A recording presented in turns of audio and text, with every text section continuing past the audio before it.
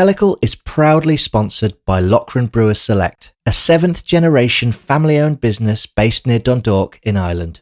In 2014, James Lochran established Lochran Brewing Stores in order to supply high-quality brewing ingredients to the burgeoning beer industries in the UK, Ireland and mainland Europe.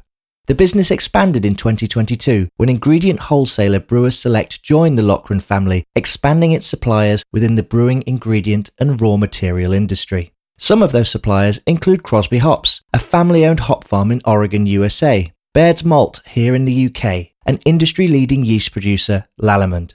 Thanks to their support, we're able to pay more writers, photographers and illustrators than ever before, and invest in special projects like this podcast. Thanks again to Lochran Brewers Select, who you can find out more about by visiting brewersselect.co.uk/pellicle. And now, let's get on with the show.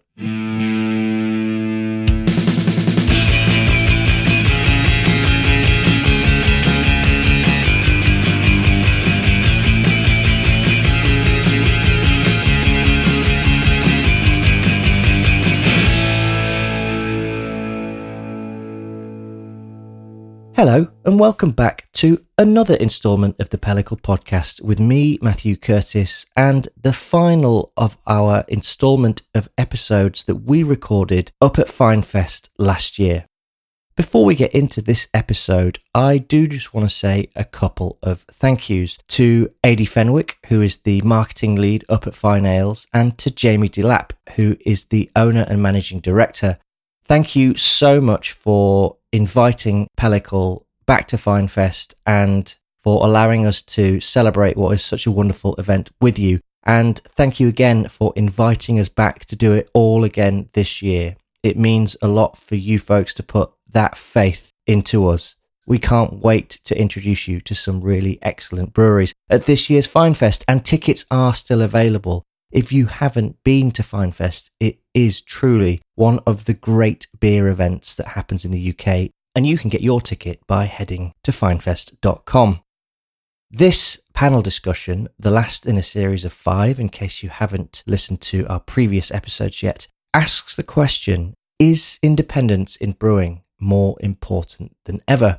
Those of you who've been attending FyneFest for a little while will know that we actually did a panel on independence before, and one of the panellists from that, Matt Clark, who is the co-owner and head brewer at Lakes Brewco in Kendal, he was actually the head brewer at Hawkshead Brewery at the time and had a very different perspective on the value of independence to a brewery and to the brewing industry and to drinkers of beer as well. In fact, that last panel, I listened back to it and there's a flatness to it. There's not really a definitive answer on whether independence matters or not. And largely, I think the conclusion is that it's not that important. And I came away feeling a little flat, a little disappointed from that talk. But revisiting this topic, I felt was a good idea. And what we have from 2019 is a bit of time and a bit of perspective and a great range of voices that have a lot of experience in the realms of independence, not least Matt Clark and Michelle Gay of Lakes Brewco in Kendal, who both worked for Hawkshead, which is now a part of Halewood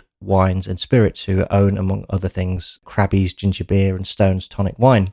We're also joined by Vic Strong, who works for Magic Rock Brewery in Huddersfield, Yorkshire. And what I find interesting about this is that Magic Rock were acquired by Lion, a large Australian conglomerate. And ultimately, it didn't work out for them. So 2 years after that, they were acquired by another limited company called Odyssey Inns. But actually, it's just one person, as we'll learn in this panel discussion, technically making Magic Rock an independent business again. So to have that input from someone who's seen both sides of the coin is really fascinating. And our panel is completed by Darren Anley, who's the owner of Siren Craft Brew in Berkshire, a brewery that's been going for over a decade now, and I guess is what you would call a medium-sized brewery. It's not a small brewery, but it's not huge either. It's a really well-informed and experienced panel, and I want to say to all of the panelists, I really appreciate your input here because I think this is a really interesting discussion. If you want my opinion, stick around for the end of the episode and I shall quickly ruminate on a bit of independence. But for now, let's head back to the Glen and ask that question. Is independence in brewing more important than ever?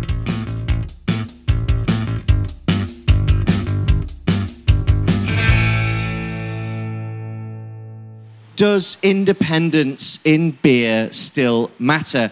It's something I'm really interested to get into, especially because we actually hosted this same discussion in 2019, and Matt from Lakes Brew Co. was on that panel, and I'm very interested in understanding how his perception might have changed in that time. We've got a fantastic... For this topic, we've got such a great panel. So, in the middle here, we've got Darren Anley, who is the founder and MD of Siren Craft Brewery in Berkshire. We've got Vic Strong from Magic Rock Brewing Company, head of marketing and strategy. Senior brand manager. Senior brand manager. And we have Matt Clark and Michelle Gay from Lakes Brew Co. in Kendal. And the first thing I'm going to do, and you're closest to me, Vic, so you can go first, if you would just like to introduce yourself to the audience and tell them a little bit about what you do at Magic Rock. Hello, everybody. I'm Vic. So I work on strategy and innovation across the Magic Rock brand. So that's directing anything that the brewers are going to be brewing, looking at the audience that's going to be going to, making sure it's kind of the product we should be doing, and then getting them to come up with a recipe and releasing it. So anything kind of pre-brew and post-brew that isn't to do with brewing and packaging is what I do. So the easiest way to describe it. Darren, tell us a bit about Siren and what your day-to-day looks like. I present Grand Designs on Channel 4 quite regularly. I'm Darren Anley. I'm the founder of Siren. We started 10 years ago. My day-to-day covers a bit of everything. I poke my nose in lots of stuff, but we've got a fantastic team that kind of covers everything from the marketing to the brewing side. So I guess my day-to-day is just working with them to see what we can do to elevate it. Brilliant. Matt and Michelle, tell us a little bit about yourselves and Lakes Brew Co. Hi, I'm Michelle. I'm Matt. I'm one of the co-founders and owner at Lakes Brew Co. Relatively new. We're coming up to 2 years old. I found myself out the back of COVID with nothing else to do, so I thought, hey, start a brewery, you know. And Matt's also our head brewer and designs all our beers and is very talented. Hi, Michelle. I'm co-founder, creative director at Lakes Brew Co. Just basically run everything from the marketing side, social media side, and everything in between. And we're a real small team, so we pretty much do everything on a daily basis all together. So, yeah, it's us. Darren, let's start with you. What's the importance to Siren, if at all, of being an independent producer in 2023? It's a great question. I think, ultimately it's down to the consumer, I think, whether it's important or not. For me, I think of the question as, I like to reframe it as, do you want choice? And I think that's where, I think for me,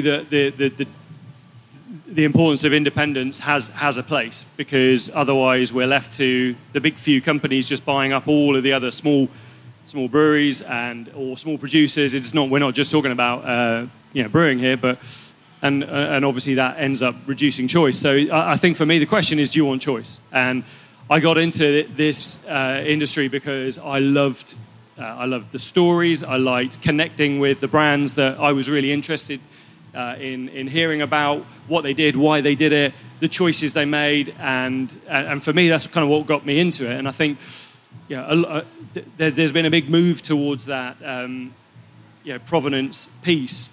Whether it means it's a better beer or whatever, I'm not saying independence is that, but independence is choice. So for me, I think that's still relevant, and I think it's still something we need to shout about, and I think it's still something we need to fight for, pretty fiercely. What are the challenges of being an independent producer? What are the resources you wish you would have that maybe a larger company might have access to that you don't as a smaller producer? So it's really funny. I know you did this conversation with these guys in, what'd you say, 2019? 2019. Yeah. So we did a panel in 2021 for our 8th birthday, and we kind of had that similar conversation. I was just looking up the notes that I wrote prior to that. So sorry about this, Vic. But one of the things that obviously being having a big company behind you does is it gives you access to resources that we just don't have. So and actually I talked in 2021 about just prior to COVID how we lost a lot of taps to when Lion had bought out Magic Rock and Thorpure. Sorry, couldn't think. When they bought those guys out, where they had just the money to throw at saying, take on 3 or 4 of our different products beers to the consumer. Looks like you've got a nice little font tap thing going on.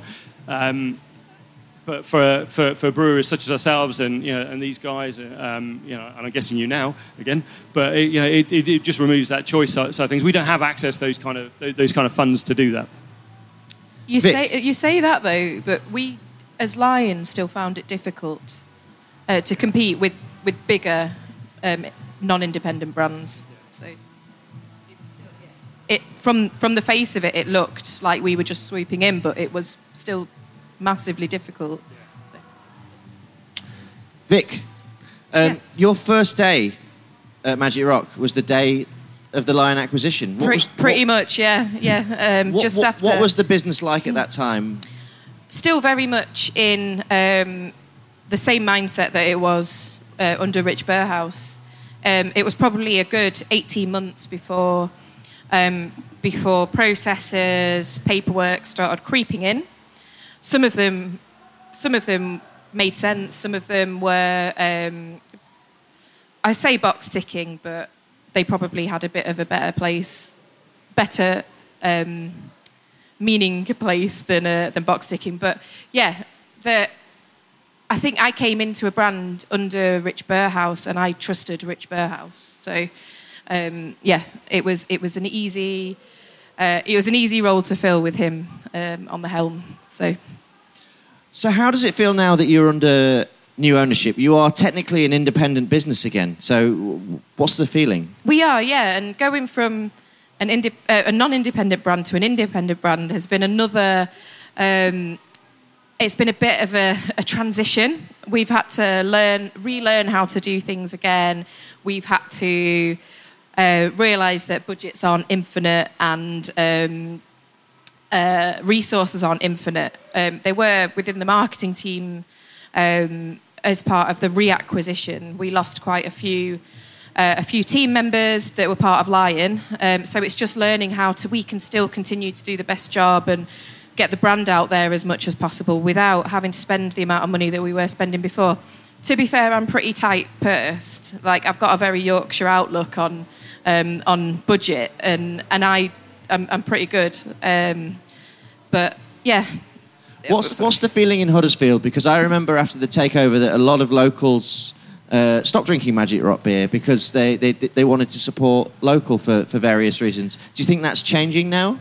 I would say that we didn't lose that many drinkers. Magic Rock has always had a great sense of community, and I think that's one of the things that I think is most important, more than independence, is brands that have a sense of community and a sense of place within a town, whether it's online. I think that is something that is going to drive a brand and make it stay and make it loved and keep that loyalty, is having that sense of purpose almost as a brand rather than it being independent or, non-independent. Matt, last time you sat on this very panel, although in the much cooler Top Barn, you worked for Hawkshead Brewery, which had been taken over by Halewood Wine and Spirits. Matt and Michelle, you both worked for Hawkshead Brewery. But on that panel, you did favourably talk about some of the things that you had got access to under that, such as the new brew house and access to raw materials. Without going too much into your own personal circumstance, how has your opinion changed since you were made redundant by Hawkshead and you moved and started your own brewery in Lakes? Yeah, I wouldn't go as far as saying how much my opinions have changed on things. Sort of back when I spoke about independence back then as well, we were taken over by a family-run independent company that owned brands such as Whitley Neal, X&X. They had, access to bigger budgets, this market support and all of that, which, sometimes is a good thing and sometimes isn't a great thing. I think clearly one of the things you get to learn when you're working under a bigger organisation and a structure is you're not necessarily directly related as a person.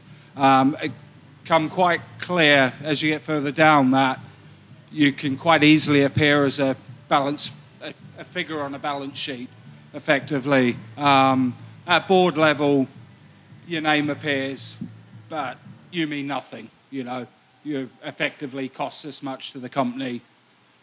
Times get tough. We cut bigger overheads, which become apparent sort of in the sense, there's a family behind the controlling stake of this business, and it's still independent, but the board making the decisions, it's a bigger company. Heading into COVID just before, there was further bigger problems in the wider business, which were unfortunately absorbed with some of the smaller outlets that they had as well, so they could sweep some stuff under the rug. So, I was always... I tried to still treat... I think the thing that hurt the most through all of it was I like the close contact. I like the family approach to things. I like people to enjoy what they do and give their most in. I still treat the company like that, tried to move forward with people, but things were changing daily that were out of my control, and it come down to the fact is I didn't really have any control. I can't relay to my staff what's going on because I didn't know. So, therefore, COVID rolled round, and all of a sudden I was told that I was made redundant, and I also had to make another 12 members of staff redundant as well, which is, but effectively if I walked in, I knew that they would all be left out. So I stayed on, went through the process with another 12 members of staff, went through that, restructuring and all of that, and walked away after 15 years with a crate and a few things, and was looking to see what I did next. It was the other side of that, which was tough, building a brand for 15 years with a family, that I moved over from New Zealand. Alex, who owned it originally, was sort of like a father figure. We went through a lot with that. My kids grew up, which was one of the hardest things. You have your sort of 5-7-year-old like, oh shit, all our friends have gone all of a sudden, because it's a family thing, growing up. And that's the independence thing with it, is, we all have grown together, built brands together and all of that, and that's the thing. I'm going off on a complete tangent, but no, I was just thinking that's a great answer. That was very sincere. It's certain things like that, and you know what? It was hard. I admit I never wanted to start my own brewery. I never wanted to start a brand again. I never wanted to do it out the back of COVID. That's for sure. But here you are. Yeah, and well, a lot of it's down to as well Michelle come on board and the amazing work she was doing in the later, and actually keeping me there and keeping me sane was a big part. So pass it over to Michelle. I was going to say, Michelle, what was that experience, that transitional period between Hawkshead and Lakes like for you, and how are you feeling now, a few years out of the end of that transition? I think both of us grew up in Hawkshead. I was latterly involved with Hawkshead, obviously, but I grew up with Matt through it, and obviously friends, and you become family. We all grow up together in the craft brewery industry, and it was really emotional, and that was I explain that now to people. They're like, oh, it must be really hard, and it's like, no, it's not hard seeing what they're doing. or what's going on with Hawkshead, because they're carrying on under Hillwood and doing, but we had that emotional tie that was very, very hard, because we grew up together and everybody was sort of in there. But I think when we came out of Hawkshead and we sort of reflected back on what we'd done and what we still got to do, it was a case of we can't see ourselves doing anything else. So it was, and moving away from where we lived, we have a young family, you know, they were happy, we were happy, you know, and moving away from that area, and a massive hole was left when we left Hawkshead. I'm not saying that big-headedly or anything, and the whole team, you know, left.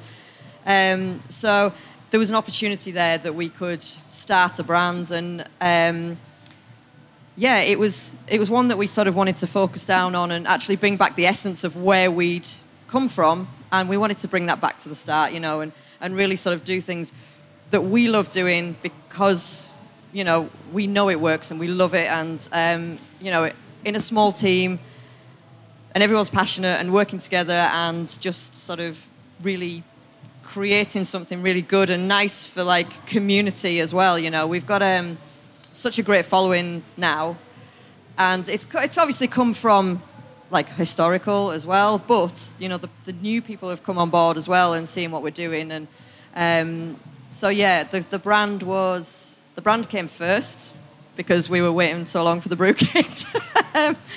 And yeah, you know, it's that modernity that we wanted to sort of do within the lakes, and because that's something, again, really important to us, because where we're from, it's not all sort of chintzy and all this sort of stuff, and there's so many amazing independent artisanal producers within the lakes, and it's a real community there. So, and we've really we've found it so much and tapped into it now, and you know, little events that we're doing together, and it's brilliant. And I think that's the sort of, you know, we struggle to sort of go. People say, "Well, can you stick us a line in?" And we're like, we really can't, because we can't afford to invest in that yet. You know, I mean, eventually, we'd love to have lines all over the lakes, and I think it's really important to sort of look after our homeland. And that sort of, for us, is very important, and it wasn't lost. You know, we didn't want to just sort of look outwardly. We wanted to look inwardly as well, you know. It's, that's sort of... Darren, what challenges does competing against multinational-owned brands... Let's give a couple of examples here. Beavertown and Brixton, certainly in the southeast where you largely operate. What challenges do they present a mid-sized independent brewery like yours? What maybe aren't consumers seeing? I think So I think one of the things that the conversations you hear when a brewery gets bought out is, well, as long as the beer doesn't change, then I'm happy. I don't really care, and that's, you know, that's a perfectly valid statement. I get that. You know, you like the taste of that product. I'm not going to say liquid. You like the taste of that, and you know, that's perfectly valid. But what it does, as I was saying earlier, I think it just knocks on that choice thing, you know, and we do see it all the time. All of those brands that you mentioned there, that's they're challenging. They've got the ability to drive down a price point that we can't do, we don't want to do. The beer industry is a really interesting one. I mean, so we have a sales manager who came from Heineken, and you could just see how their whole model works. The sales guys just get targeted and paid on refreshing it or putting in a new tap. So what do? One year it's this one, the next year it's that one.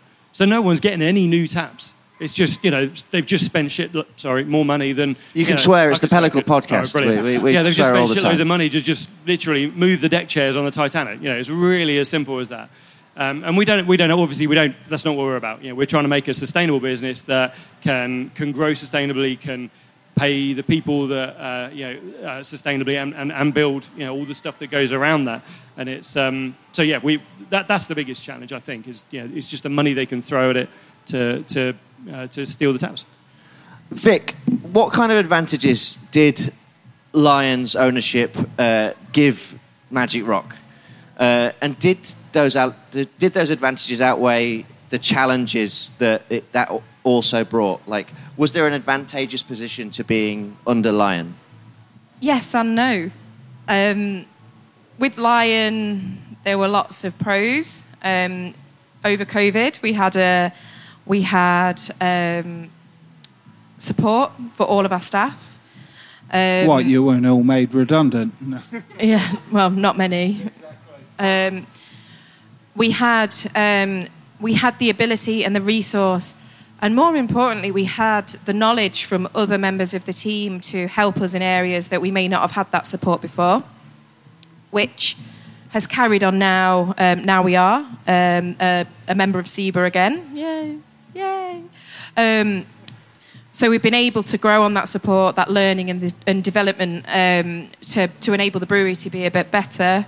That's really underplaying it, isn't it? But just kind of answering a bit of what you were asked as well. We had the ability to be able to go into more pub groups and run promotion, which we wouldn't have had the opportunity to do before because I would have no idea how to do that sort of thing. And B, we just wouldn't have had the funds available to run price promotions and get people out there knowing about the brand.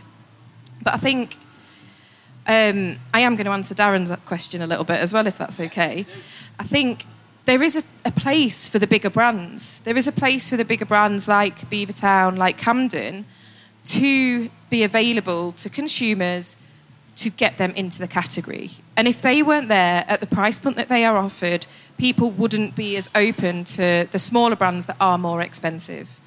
Prime example is my brother. My brother was a Heineken Carling drinker, now drinks neck oil and will try other beers on the bar. And I think, he is absolutely not on rate beer. He is absolutely not on the UK craft, UK CBF. Like, there's no 6% in him of the beer drinking community at all. But he is just a consumer out there that has tried a beer that he likes and is looking for more beers that he likes. So, for instance, he tries Lakes Brew Co. He will have Siren if it's on the bar, and he'll text me and my partner when he's trying a Magic Rock or Salt beer. And he's getting excited by it because of that availableness. So, I totally agree with all of that. And I think where the challenge is in the fact that you've got, take Heineken as a great case in point. They have Lagunitas, Beavertown, and Brixton, and so they're able to go in and say, right, stick in smart dispense. We'll stick all the big name lagers. There's your price point. There's your margin, and I've got 3 great craft beer ranges for you here on that.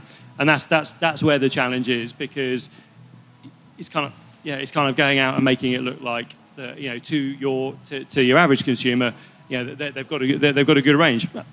Yeah, they do, and it's but it's taking the other independents, small brands off those taps. Definitely, we've gone in a good circle there, because that's what I was trying to ask earlier, and not maybe getting my question out right. But you've answered what I hoped you answered, and it's really interesting. Like, I'll just pop around the Northern Quarter in Manchester, and you see a young a Gen Z sort of 21 to 25-year-old drinker, and the phrase is, "Shall we go and get a few neck oils?" It's not, "Shall we go for a pint?" And it's absolutely insane to me to see how ubiquitous that brand has become, and the amount of advertising they do, that the billboard ads that are all over the UK at the moment. And I remember when it was a 5-barrel kit in a restaurant, and it kind of blows my mind. And the next question I'm going to ask all of you, and we'll start with you, Vic. Like, what do you think being bought out does to a consumer's perception of a brand, and what was your experience of that perception changing at Magic Rock? Well, I think the perception changes no matter what. You grow your brewery, you expand, people change their perception. You make a beer that somebody doesn't like, they change their perception of you. You only create core beers, your perceptions change. Like, Magic Rock has never been a brewery that's churned out a new brew every week. So I kind of feel like we fell into quite a nice little routine. We knew the products that we wanted to push.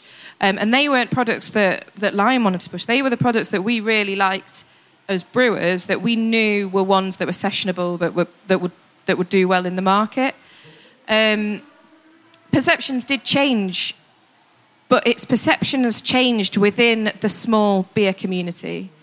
Perceptions to from consumers didn't change as much, and it's really easy to get lost in the people that we socialise with all the time, and the people that are loudest on Twitter or loudest on Facebook groups, and really get caught up in that. When you actually realise that there's 80%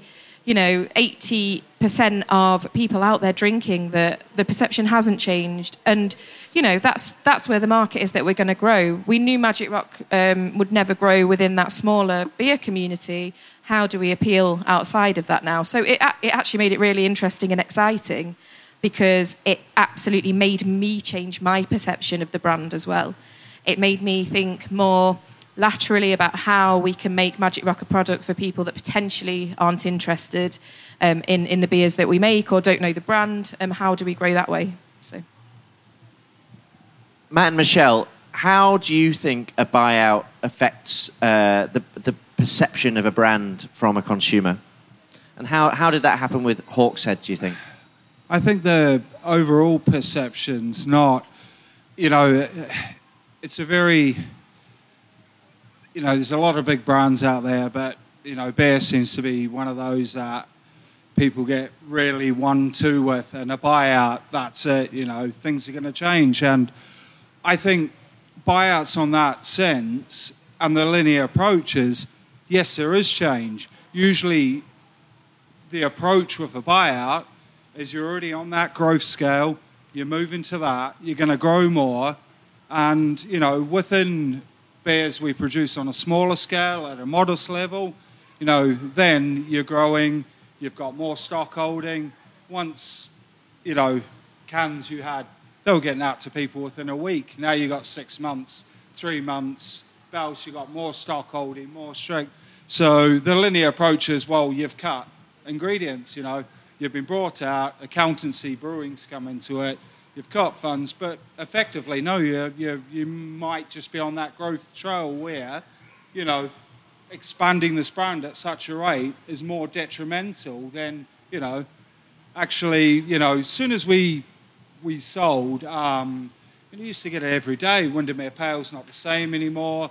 They've told you to cut this, they've told you to do that. We'll look back at, and we were nearly, say, on Citra used in that, we were probably 75 to 100% up on the use of Citra within that brand moving forward, because the general consensus and people's palates with hop creep and everything like that were like, well, you're clearly not putting the ingredients in now. And we had a really good one to one point where we had a new operating system into Brewman stock, which printed out labels, had a little ingredients box on it. Someone found the barrel out the back of the pub, and it didn't have Citra listed on it. So therefore, we were brought out. I was told to remove Citra from Windermere Pale, and that's why it wasn't. No, it was clearly because we didn't fill in the ingredients list to the extent on that. But that's how far it got, to the sense they're making you cut corners. And I can say truly with that, there was no economy of scales getting pushed down on there. It was, more so that ability to grow and to keep things as fresh as you had, and to keep moving at that scale on the fragile nature of craft beer. It's like that. All of a sudden, we don't have the cold storage to do that and all that. We're holding more of that. And I think it's that whole ride with the whole buyout that is tough in that thing. And also as well, you lose that personal touch. There isn't, like Darren's got, quite a big operation and a good team under him, but he's still got that personal approach. He's there. It's related. I talked to how he treats Soundwave, which has been around for, still looking for that moment he had when he first created it. That with your head brewer and that, trying to on a QA basis, which is the finer points that the independent business has, as opposed to the buyout where, it's people like myself, Darren, that, who, you own it through. But, yeah. Not Liquid Mistress, though. That's another question for another panel, another time. But malt is coming back. I'm just going to keep reaffirming that malt is back. It is, yes. Michelle, do you have anything to add on the brand perception I think of a brewery after a buyout? My perspective is as well that people are massively invested in a small brewery. They become it becomes almost like they follow you, they follow the like you say, in the personal touch and everything like that. And it's almost like it loses an exclusivity as well. It's everywhere now. Okay, so it's like, like you say, neck oil and everything. It's everywhere. But once upon a time, I had to go to a specific place to get that, and it was really well kept and really and you knew that beer was going to be brilliant, and it was the locality of it and everything. So I think it's it's a weird one with beer, because it's almost like it hurts more almost. People seem to get so wound up about it, and which is perfectly fine. I'm quite up for that, and it's because people are invested in it, and they've almost grown with the brewery and watched it flourish and watched new beers come out, and they're excited for the next new thing, where now it's almost like potentially, okay, they're going to churn out thousands and thousands and thousands of litres of this beer that, is it going to change? People, I suppose it's maybe, are they scared, that their once beloved beer is going to change, and so they lose something, and it's like it's a comfort thing, and that's the thing, So, yeah. Speaking as a consumer, that's how I feel about neck oil, and to some extent Cannonball, 100%. But my hope is that Cannonball is coming back. But, neck oil used to be very different beer to how it is now. But well, my question is, though, if an independent brand was pushing at the volume that Beavertown was pushing, would that be an issue to consumers? That's where I see the line. Like, if you are, a medium-sized brewery, you've got your hero product, you're going to push it out, you're really proud of it, you're going to get it as many bars as possible, you want people to, you want the neck oil effect. Is that any different if you are putting your money behind just this one brand? Lucky Saint are a prime example of that. They're absolutely putting their money behind one brand. They're going big with that one brand. And they're absolutely achieving incredible things. The growth of that company is unreal. And as far as I'm aware, I don't know anything else. They're an independently owned business. I don't really know a lot about them, to be fair, Darren. But that is a prime example of that, that effect. Well, I mean, it's sort of like that whole thing of but the more people know about it, the less special it gets. Is it that sort of effect as well, And it's like, oh, well, I found this really niche thing that's mine, and it's sort of so. I mean, yeah, of course, I'd love one of our core beers to be, as many places, because of course that builds our business and sort of it builds the brand that we love and we've created and everything that's means something to us. But like the people who are fans, they want to keep it exclusive for us, for the craft beer market, and and we don't want the whole world to sort of know, it's that sort of like, it's my special, it's like finding your special place, and you don't want anyone else going up there, sort of thing and stuff. It's like, I wonder how many, just looking at it from a totally laterally, sorry Matthew, I feel like I've just totally taken over. This is great, carry on. If we look at it from a totally different angle, I wonder how many consumers were lost when Cadbury's was purchased. With beer, I always find it so interesting that it's beer that I feel like has... I don't know whether it's because this is the world that I'm in, this is the people I socialise with, this is the forums that I'm reading. Are there some... What I really genuinely want to know, are there chocolate fans out there? Is there a chocolate forum? Yeah, is there a UK chocolate craft forum? That they aren't eating Cadbury's, they aren't, they really don't like Warburton's bread. They'll only buy it from... Like, that is the thing that... Yeah. What do you think motivates this, Darren? Why do you think like there's this outrage from consumers and some beer pundits as well when a brewery sells out? Are you talking about yourself here? Maybe. I think, look, we're in the wrong place for this discussion in many ways, because the people here they're supporting independence, and I think it comes back down to that point of choice that we started talking about, and I think that's the bit that, if we all end up selling out to big multinationals, that's the bit that goes. It will be choice. You haven't got to look too far back to all the breweries, all the regional breweries that we had that owned loads of pubs, and they were given the ultimatum was, say, well, pubs or breweries, you can't do both, and most of them pretty much sold all the breweries. That was their choice because that was where the money was. Brewing is not a money-making business. Is it? No. I kind of knew that when I went in, and I don't know. Andy's looking pretty flush over there on that Hawaiian shirt. What's the shirt budget? So I think it's a tough one. I mean, we've always been on the basis, grown on the basis of like we've got some flagship beers. They are important to us. But we never wanted to be the Soundwave Brewery. We never wanted to be the Lumina Brewery. They've got to be important parts of what we do. But what got me into the industry was that flexibility, that fun side. And, the flagship beers are there to do what Vic was talking about, which is talking to the people outside of the 5,000 UK, beer, whatever that forum is called, that's our customer base. Those are the people I want to take on that journey.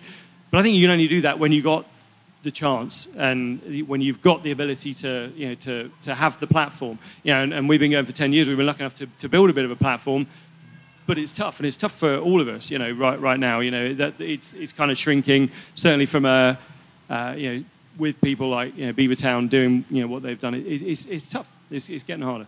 Do you think that largely consumers care where their beers come from? No.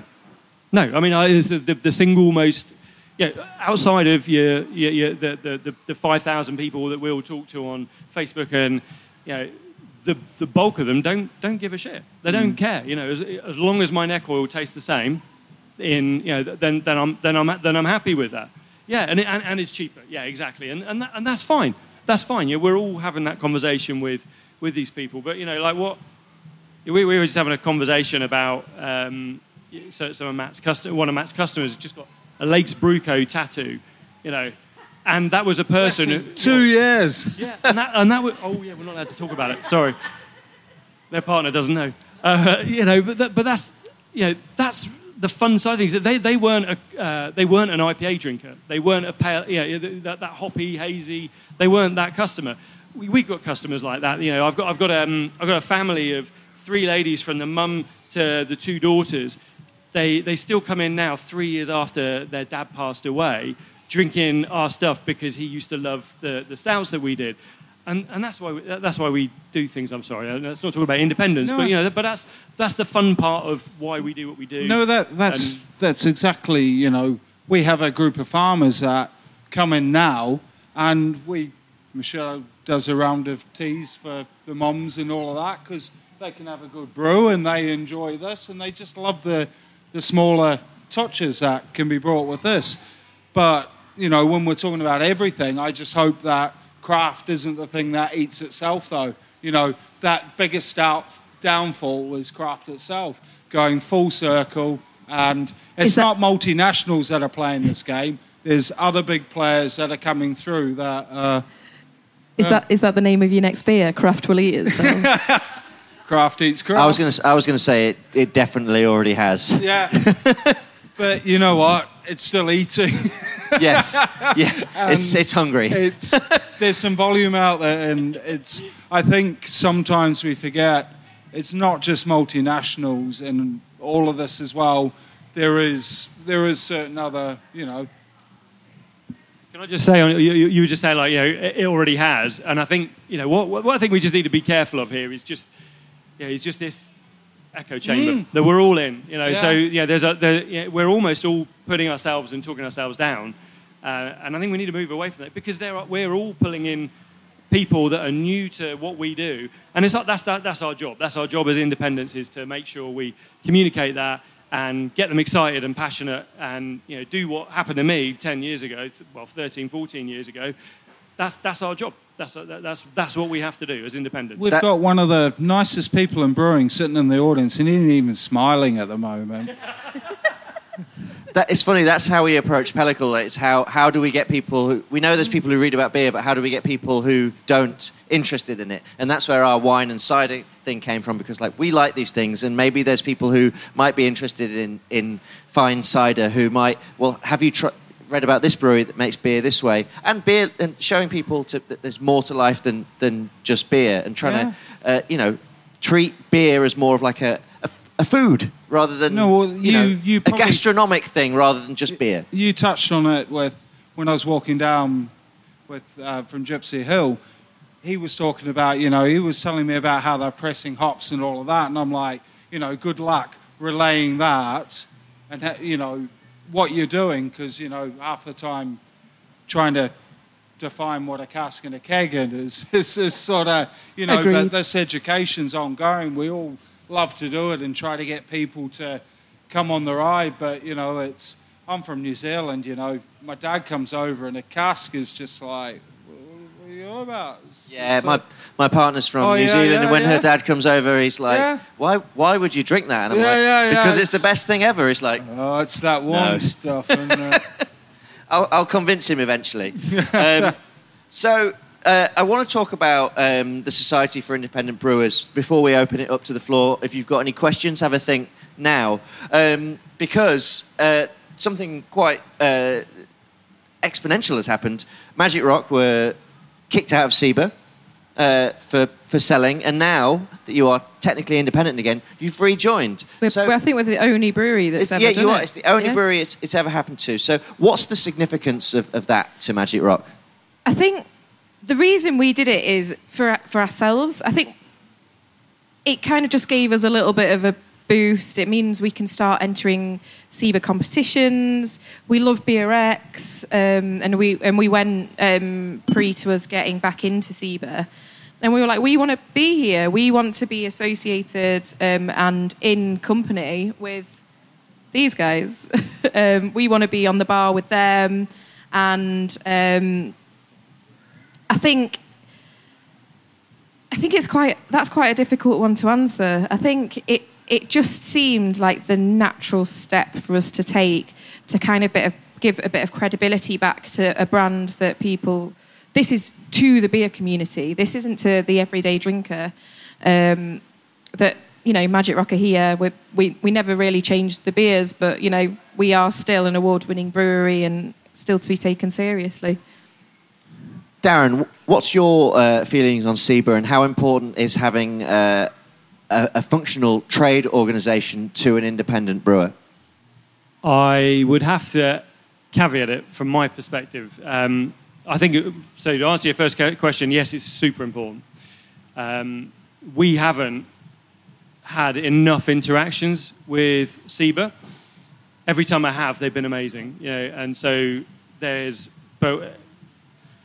So I've generally come from a background of just do my, it's on me. We've got to sort this out. We've got to do what we need to do. So we haven't kind of relied on anybody else to pick our fights, to pick our battles. So we haven't worked as closely as we could. It's a common discussion, and it's something that we need to solve and sort out and get much more active.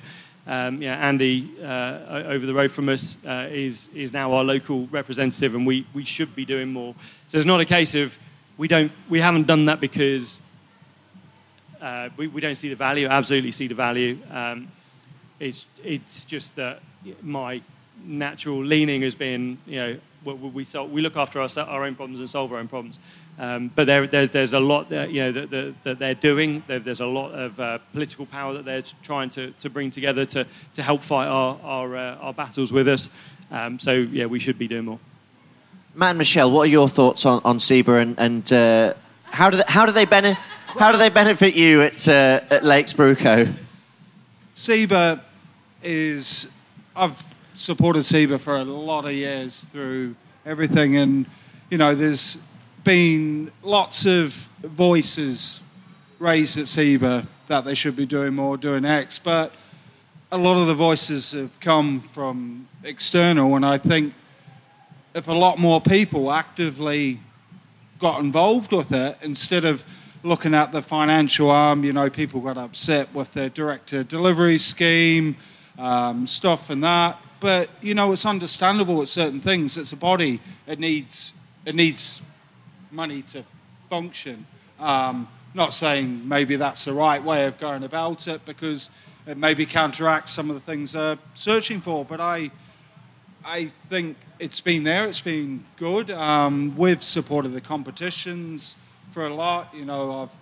We won the can competition last year in our first year of running national, stuff like that. And I it's got stronger, and I think under certain reins over the last couple of years, some of the work they did during COVID, out the back of COVID, was hugely dynamic, proactive.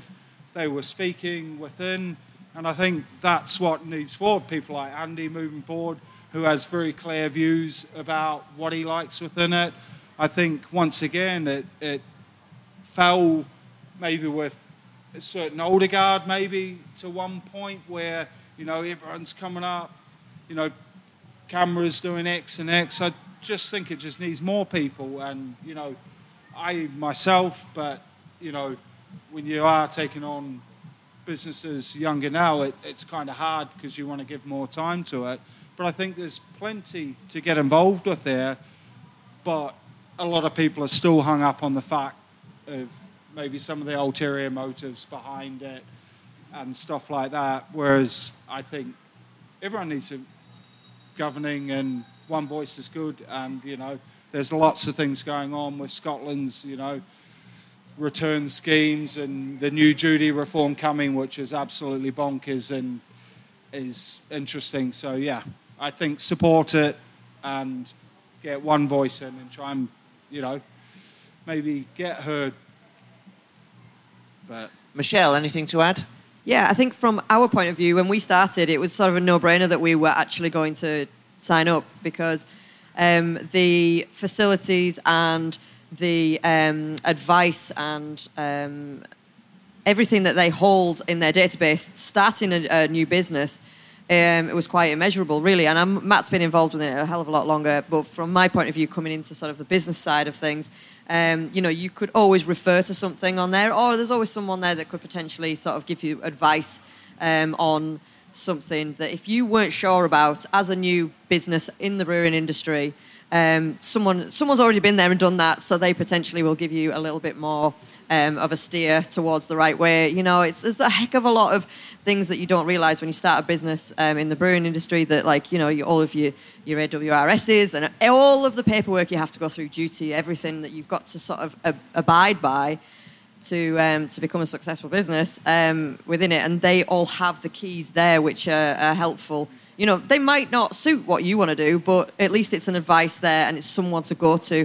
Again, the competitions, they're all, they're not pay per, like enter and all of this sort of stuff. So it's all very independent and very, there's industry sort of brewers and marketeers and salespeople, everyone who's been involved in the industry for a long time judging your beers. So you sort of almost feel a little more... It's more acceptable for me, because it's sort of, you're not paying to be in a competition that's, I'm going to get an award anyway, no matter what. So it's sort of, it's quite a kudos for us. We feel that's more acceptable.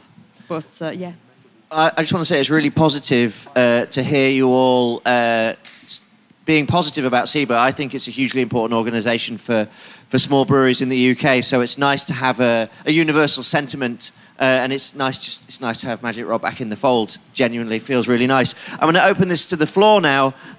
If you folks have a question for any of the panel about independence, raise your hand and I will bring the microphone to you.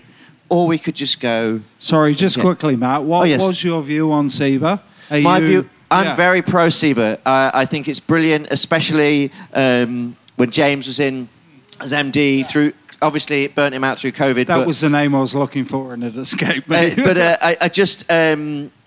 think SIBA is incredibly important. I view the industry as a journalist, and I see this, there's about 1,900 breweries in the UK, but 1,850 of them are very small.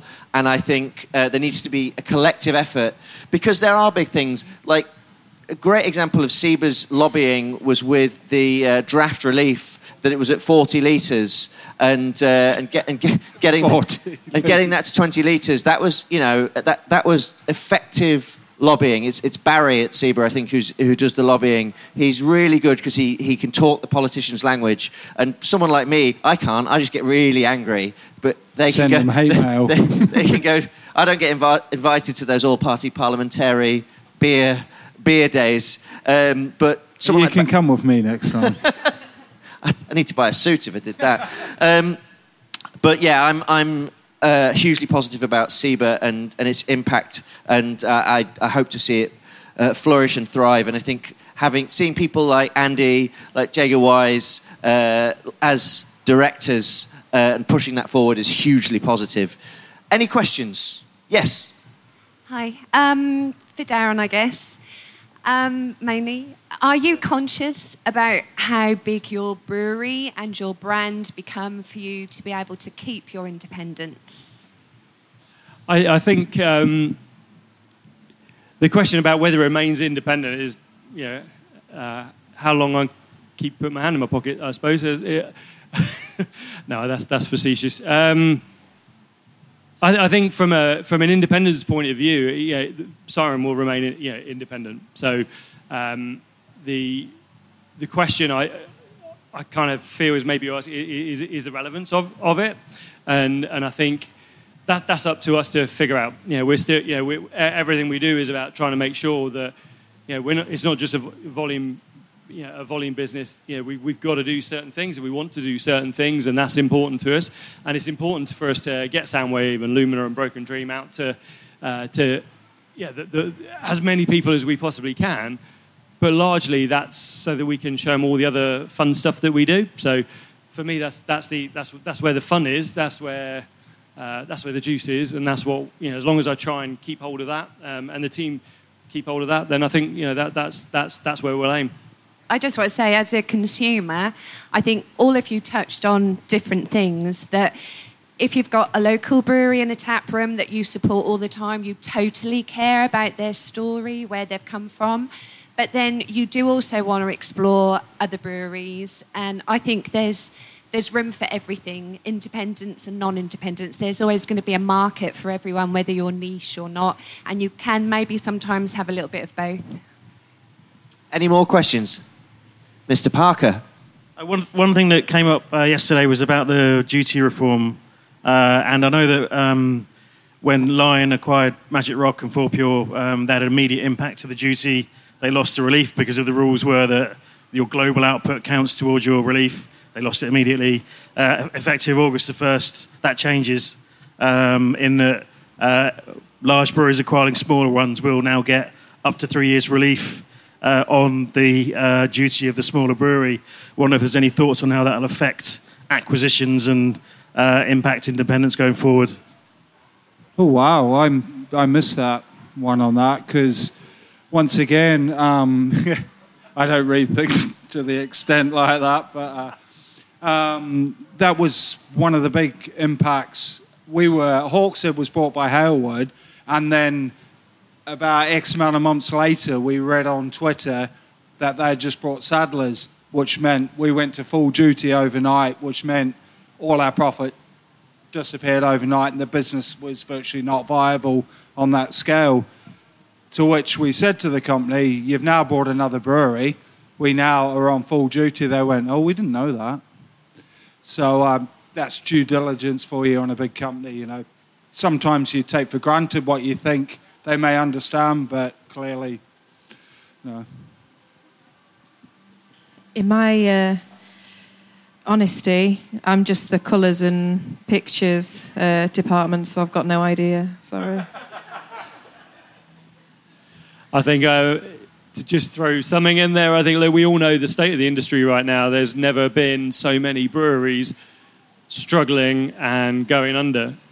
So there are going to be a lot of breweries that want an out, and they're going to need an out. And this is going to make that easier, and therefore make that conversation of independence and whether it's important much more interesting and much more relevant. So I think I wasn't aware of that, and I think that's going to be a really big thing. I think another big thing here is that do the multinationals have the resources to make acquisitions now? Because their costs and debts are skyrocketing as well, especially if they're running large pub estates, which are costing them a fortune to run. So, like, you know, can you begrudge people for selling out when the getting was good, you know, and making that money? But it'll be interesting to see how the next 18 months plays out, indeed. Any more questions from the audience? Yes, I'm going to hop over here. So, about Magic Rock, it's no longer owned by Lion, but it is owned by Pepco? Or did I misunderstand? Yeah, so we were bought by Steve Cox. I think something to do with us being a limited company before means that we had to be purchased by a limited company. So Odyssey Inns was they made up the name to buy Magic Rock, but it's a guy called Steve. We're just owned by a guy called Steve, who's really nice. So they don't own pubs anymore? He, just our pubs. So, okay, then the second part of the question drops. Okay, I am going to ask you all the same question, and you can all answer short or long. We'll start with Michelle. Does independence still matter in brewing? Yes. Purely because, again, as Darren has pointed out several times, it gives people choice to choose what they want to buy, and the more independence we have, the more exciting things we have, because new people come in, have more new ideas, and I think it just builds and grows the industry, and it just expands everybody's minds. So, yeah. Matt, does independence still matter in brewing? Wow. Yes, independence matters because I'm an independent brewer. No, on a serious note, independence, once again, is all touched on here. It's being able to still, you know, it's for the consumer. It's everything from, you know, creativity, the choice. You know, you've got certain go-tos, but I see that as gateway. I don't think sometimes what they do and the side of tying things and all that's right, but you know what, if it's a stepping stone to better things, well, you know what, come on. Yeah, independence matters. Darren? So I've lived in Reading pretty much all my life, and Reading is the identikit town. You know, it is the absolute, or was, it's changing, where, you know, the big brands go, and that's it. You know, so your Superdrys, your, you know, yada, yada, yada. The same as every other town that you might go to. And I think that's what we fight for, to be better than that, or not better than that, just different, and to give people choice. And I support that. That's what got me into it. I like stories, I like choice, I like interesting things. And for me, that's why independence is important. Vic, does independence still matter in brewing? I think independence is important, but ultimately I think community, authenticity, and what you do matters more. So that's a wonderful answer. It's a lovely way to wrap this up. Please give our panel a huge round of applause.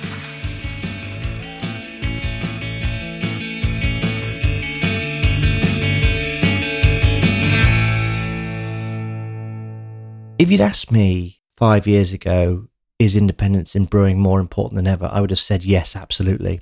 And you know what? When it comes to spending my money, I would much rather spend it with an independent, creative, forward-thinking brewery than one I think makes it difficult for smaller breweries to operate successfully in the marketplace, either through tied lines in pubs or really aggressive marketing techniques. But actually, ultimately, what matters is supporting an ethical business, not just an independent one.